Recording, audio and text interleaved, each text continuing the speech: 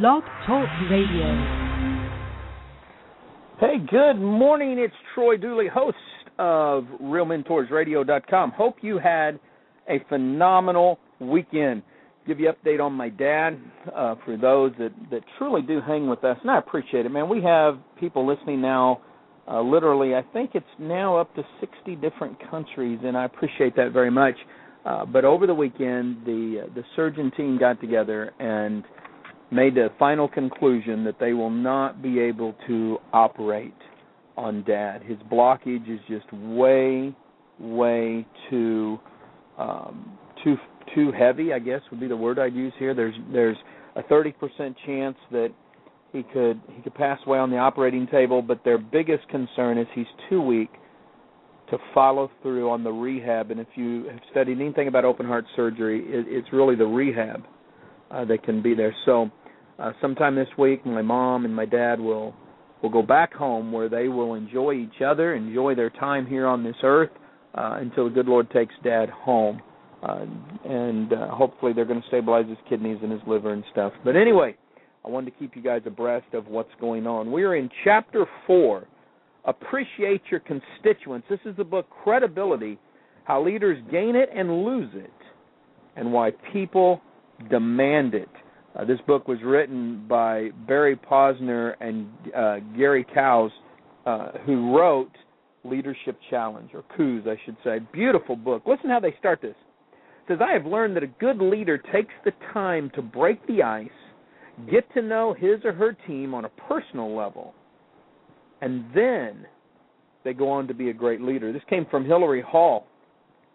She says, but a great leader will go one step further and learn about each person's values, how they build trust, and what's the core to their motivation and drive. They then share the team's values as well as their own and align the team around a strong focal point of working together towards a shared goal. This is huge, and from a direct selling, network marketing standpoint, listen up a little bit. Because unlike employees, you're leading a volunteer organization. And that means they can take their volunteer time and go anywhere else.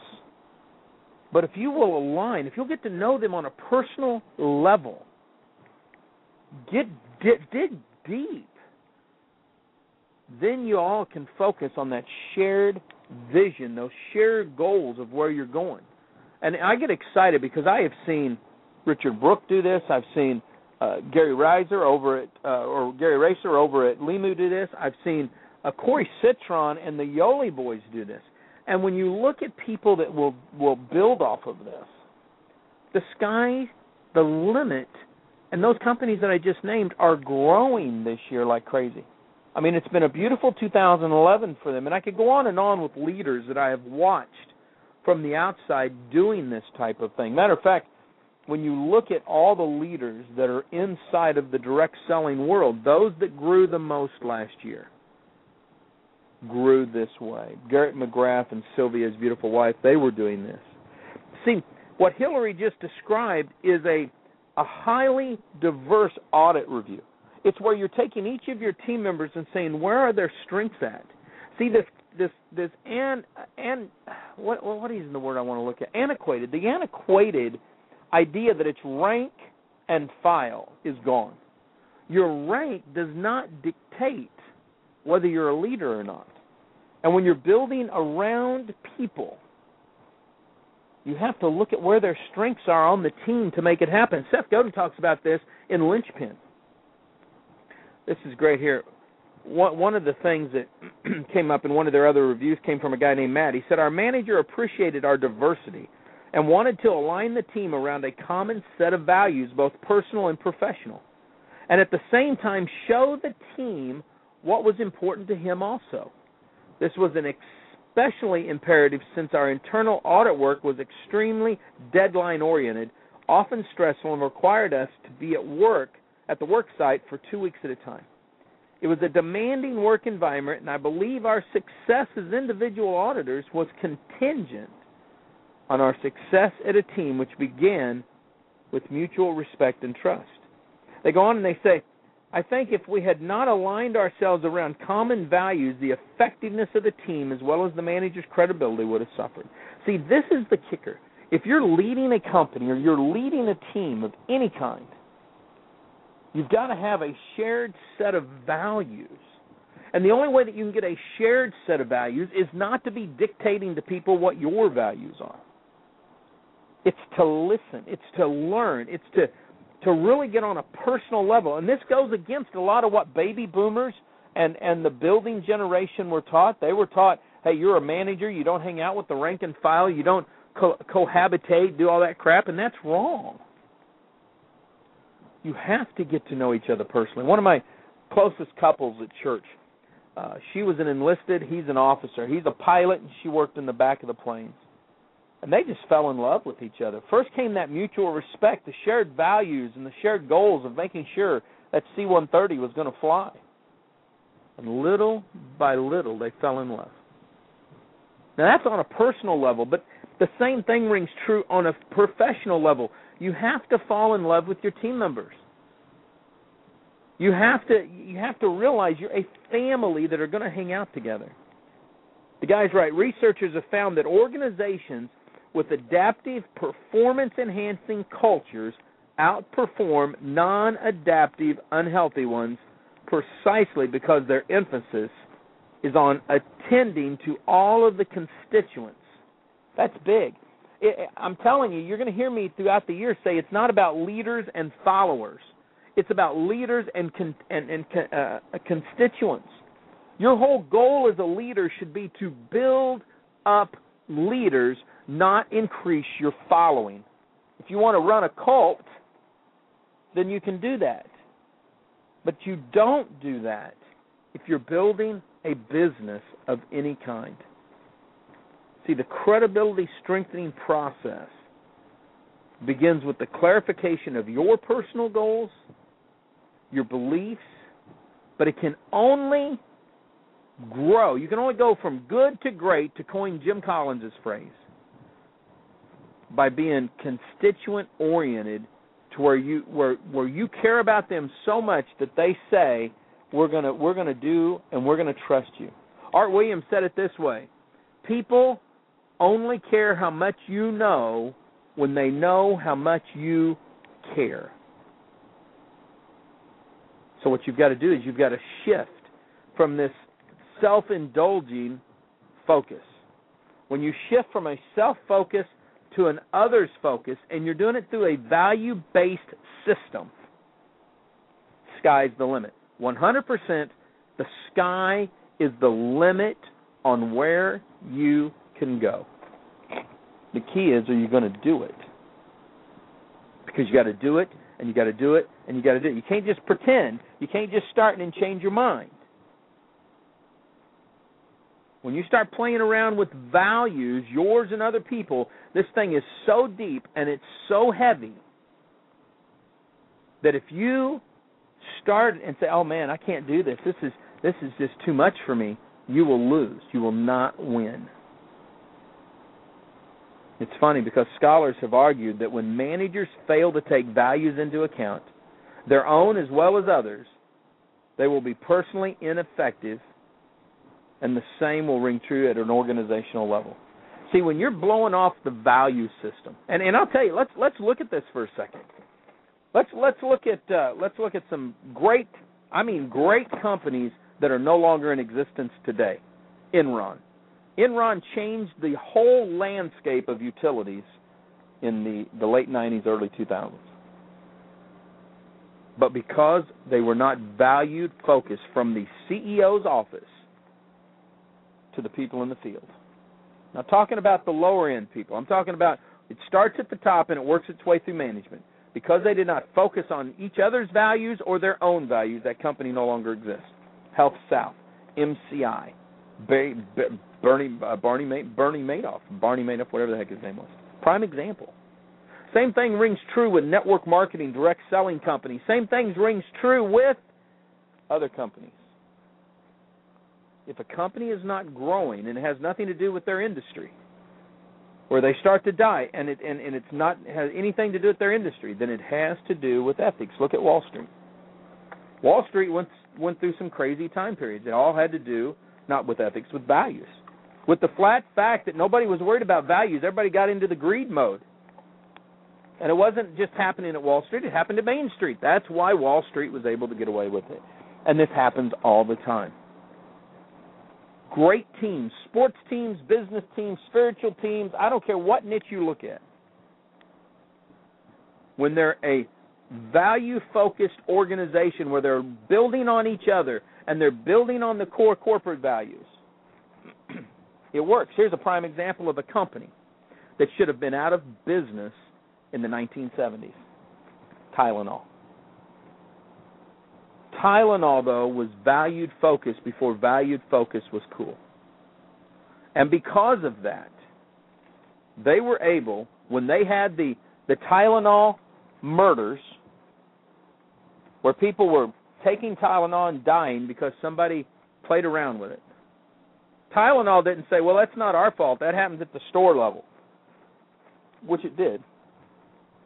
Instead, what they did was they recalled every Tylenol that was out there, got rid of it, and changed the pharmaceutical industry for over-the-counter drugs, and now everything has a seal on it. Valued-focused. See, the status quo doesn't work. And if you're in a direct selling company and you're still using some of this antiquated crap from the 1960s, 70s, 80s, and 90s, it doesn't work. You don't tell your downline what to do. You don't have your downline follow you. I'm not talking about getting rid of duplication. Do not get me wrong here.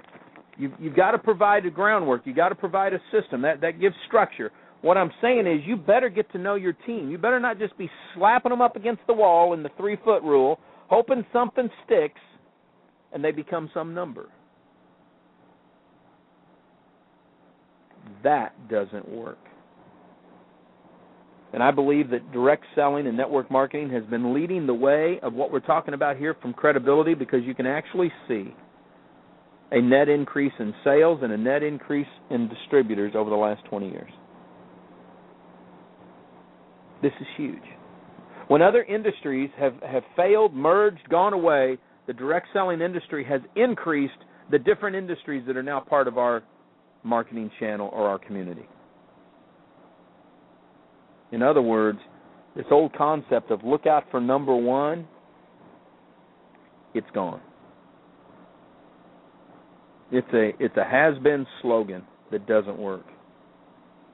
Today's managers have to place a greater emphasis on understanding the need of the work group. And I'm not talking about managers in just the sense of corporate America. I'm talking about you're managing your business, you're leading an organization. You have to be focused on them, not on you. That's what builds a credible leader. Listen to this. This may help here. Here's the stats. Where executives had previously reported careers providing them the most satisfaction in life, which was 54% in the 1990s versus 38% for a home business. In other words, people felt better when they were out there in corporate America than they were at the home. That is now flip-flopped. 62% favor home and only 22% favor a career. I believe that's because more and more people are working out of the home. All of a sudden, we have changed, and you can thank the technology arena for that. All of a sudden, we are home business people. Matter of fact, the Home Business Radio Network will launch on the 25th of this month. I happen to be the news director for that brand new network that's a worldwide network. I don't own it. I don't have anything to do with it. They just asked me to come on board and be the news director. I'm telling you, this is what I'm seeing is because home business, not just network marketing. I'm talking about single line marketing, direct marketing. I'm talking about manufacturers, reps. I'm talking about those people that are in the handcrafted cottage industries. I'm talking about people that actually work for major international corporations that work out of their homes. It has become such a huge shift. And here's what happens. That's driven values to the corporate arena because people are realizing at a corporate level now, hey, it's not about a career, it's about life. It's about hanging out with people, hanging out with my family, doing what I'm supposed to do. If you don't believe me, you can go and look at some of the stuff Jason Dorsey has written and stated about the Generation Y. They are more family-focused than their parents were. And there's 80 million of them running around the United States. See, this is gigantic. I use the word diversity, probably kind of strange coming from a Southern boy. For some reason, the South is not known to embrace diversity. Hasn't been since, I don't know, the start of the Civil War in 1861. There's always been that stigma in the South that we don't like diversity. And it's wrong. It's not correct. But I thought it was humorous as I started into this little segment in the chapter. See, if you're going to be values-focused and you're going to be focusing on your constituents, and you're building an international or even a national but different segments of the United States, or just in North America, there's going to be diversity. I live in a city that I started visiting in 1990. And in 1990, there was no diversity in this town. It was all white people, period. I mean, there wasn't any. You can look at the census. Today, in 2012, we are a very diverse city. The Latino community is thriving and growing. The black community is thriving and growing. The Asian community is thriving and growing. The European community is thriving and growing. And us good old Southern boys are still kicking butt and taking names. And it's funny because I don't know if you've ever heard an Asian person that's been born in the South, but they got a Southern drawl too. It's kind of cute. Diversity is the key. That's how you enrich performance. When you start to understand the other people on your team, I call this authentic collaboration. All of a sudden, you're dealing with Asian people, with Mideastern people. You're dealing with different cultures, with different religions, with different backgrounds, economics. And all of a sudden, you start to realize what's important to other people is not important to you. And you start to realize that some things that you thought were important for the success of the team aren't important at all. And the results get to explode. One of my distant mentors, Anthony Robbins, back at the start of the Iraqi war, got so frustrated because he knew the war, we had to do it. We didn't have a choice, but it doesn't mean that he liked it. And he thought, man, if there was a way that I could bring together Muslims and Jews, and they could learn to work side by side to each other. I mean, their history goes back to the same father. How would that change the Mideastern picture? Could we end a war faster? Could we stop future wars? He now has an organization where college kids from Islamic, Muslim colleges and Jewish colleges come together and they work together. And it's really interesting because what starts out as really a love-hate situation turns into, man, just authentic collaboration like you wouldn't believe. We have to do the same thing. See, we live in a multicultural world, and the differences have to be recognized and acknowledged. I'm not saying you change the way you believe. I'm saying you need to understand how other people believe. And then you need to use the John Maxwell rule. Find the 1% that's a shared value that you're going to agree on, give it 100% of your efforts. See, here's what makes, you can write this down, here's what makes great working relationships between people of different genders, age, ethnics, and racial backgrounds. And I'm probably one of those whacked out people because when it talks about gender, I'm still one of those guys that when I see a beautiful woman dressed pretty, I'll tell her, you look beautiful.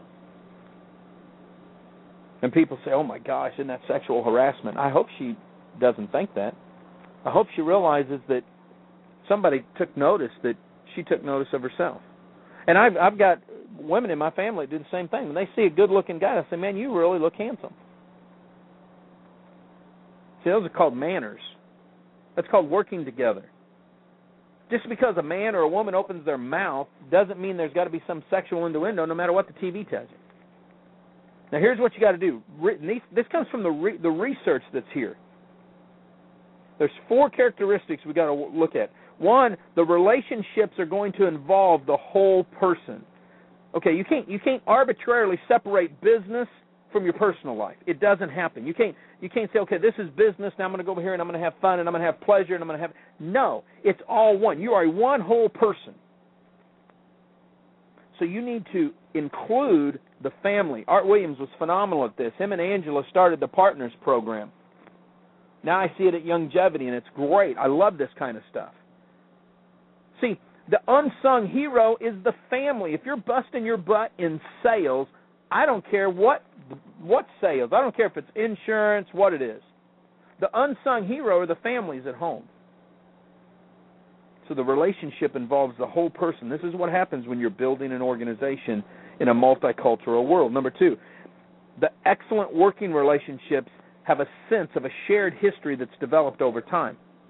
See, you want to work with your team, and you guys are going to build some history. You're going to go to big events, small events. You're going to work together, 3-way calls. You're going to work locally.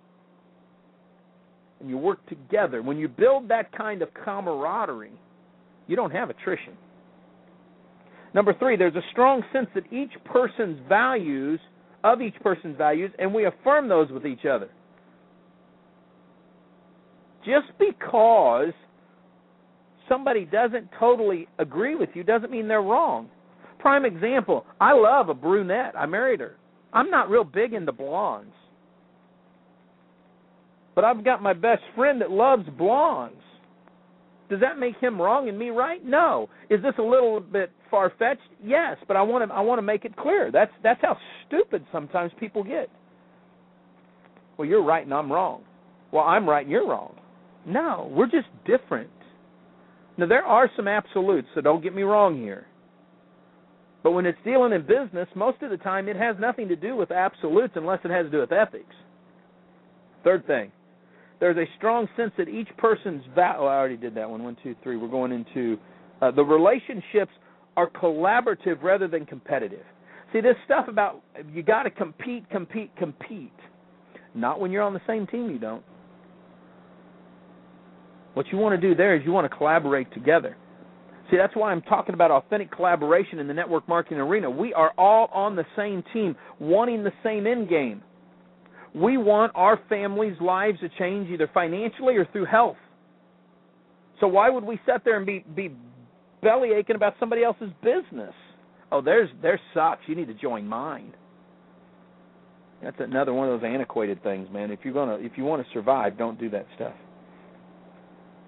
This is what builds it. See, being able to build relationships starts with being able to learn how to understand and see things through others' perspectives. Let's take the religious community for a minute. Let's just take the Protestant.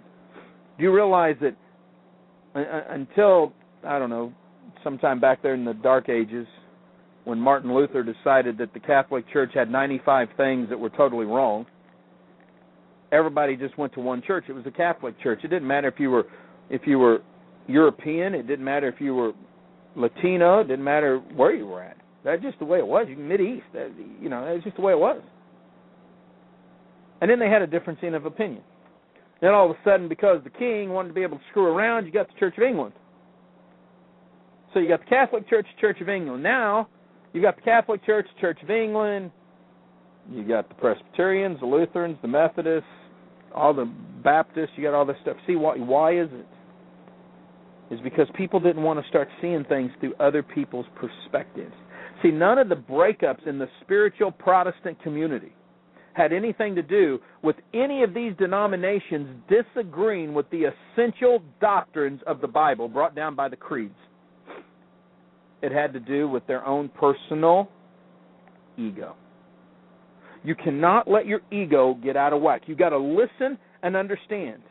See, when marriages and friendships fall apart, people often say, well, we don't understand each other anymore. We just don't see things the same way. Sadly, the same thing runs true with strategic alliances and mergers. You put a team together and somebody wants to leave, you want to know why they want to leave? Somebody's not listening. You have to listen. You have to focus. You have to listen to what the team's saying. One of the things that is so good, and most people in network marketing say, I can't believe you'd say this. Okay? I believe we should have constructive controversy. If your team wants to grow, if you want to build something big, the CEO needs to listen to the field, and it needs to be constructive controversy. If the team says, man, we need this, then you guys need to get together. You need to fly the leaders into the home office. You need to sit down and y'all starting to talk. If a leader on your team's doing something and somebody else disagrees with it, y'all need to get together and have some good constructive controversy. See, not necessarily is that a bad thing. That's why the word constructive is there. Every time there's an ounce of criticism or controversy, there is some truth to it. And when you work together and people have strong opinions and there's huge disagreements on the team and you've got the freedom to be able to look at the boss and say, man, I don't like that. I don't agree with you. I don't think that's right. We need to look at it from another perspective. Then it helps the team grow. Some of my clients that I'm seeing this month, we're making some huge changes, or at least I'm going to tell them, you got to make some huge changes. Because this is a one-sided deal, and it's not going to work. If you want to build your company, if you want to build your brand, then you've got to let other people inside also. Because it's a we, not a me, if you want to make it work. So you got to have some constructive controversy on the team. That's big. I mean, think about it. What is it? I mean, your marriage is that way, so why the heck wouldn't you want your business to be that way? I don't know about you, but if I was married to a woman that just said yes, sir, all the time, I would be so bored to tears, I'd be having an affair every freaking night. I want some backbone. If my kids were just totally complacent, yes, sir, daddy, whatever you say, daddy, it would suck. I want them to have some backbone and question some of the things I tell them in a constructive way. And that's what I'm talking about. I'm not talking about dull, negative, disillusioned crybabies. I'm talking about constructive controversy so that we get rid of the closed-mindedness, we get rid of the inadequate, I'll get it out, evaluations, and say, no, we don't want any new information. No, we're not going to change. No, we're just going to keep the status quo. Absolutely not. Get rid of that crap.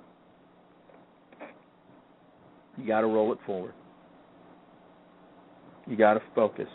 We can't cover everything in this chapter. It's so big. But here's some of the key points. The more leaders and constituents comprehend each other's perceptions, concerns, and value, the greater their ability to work together. Credible leaders actively appreciate the diversity of their constituents.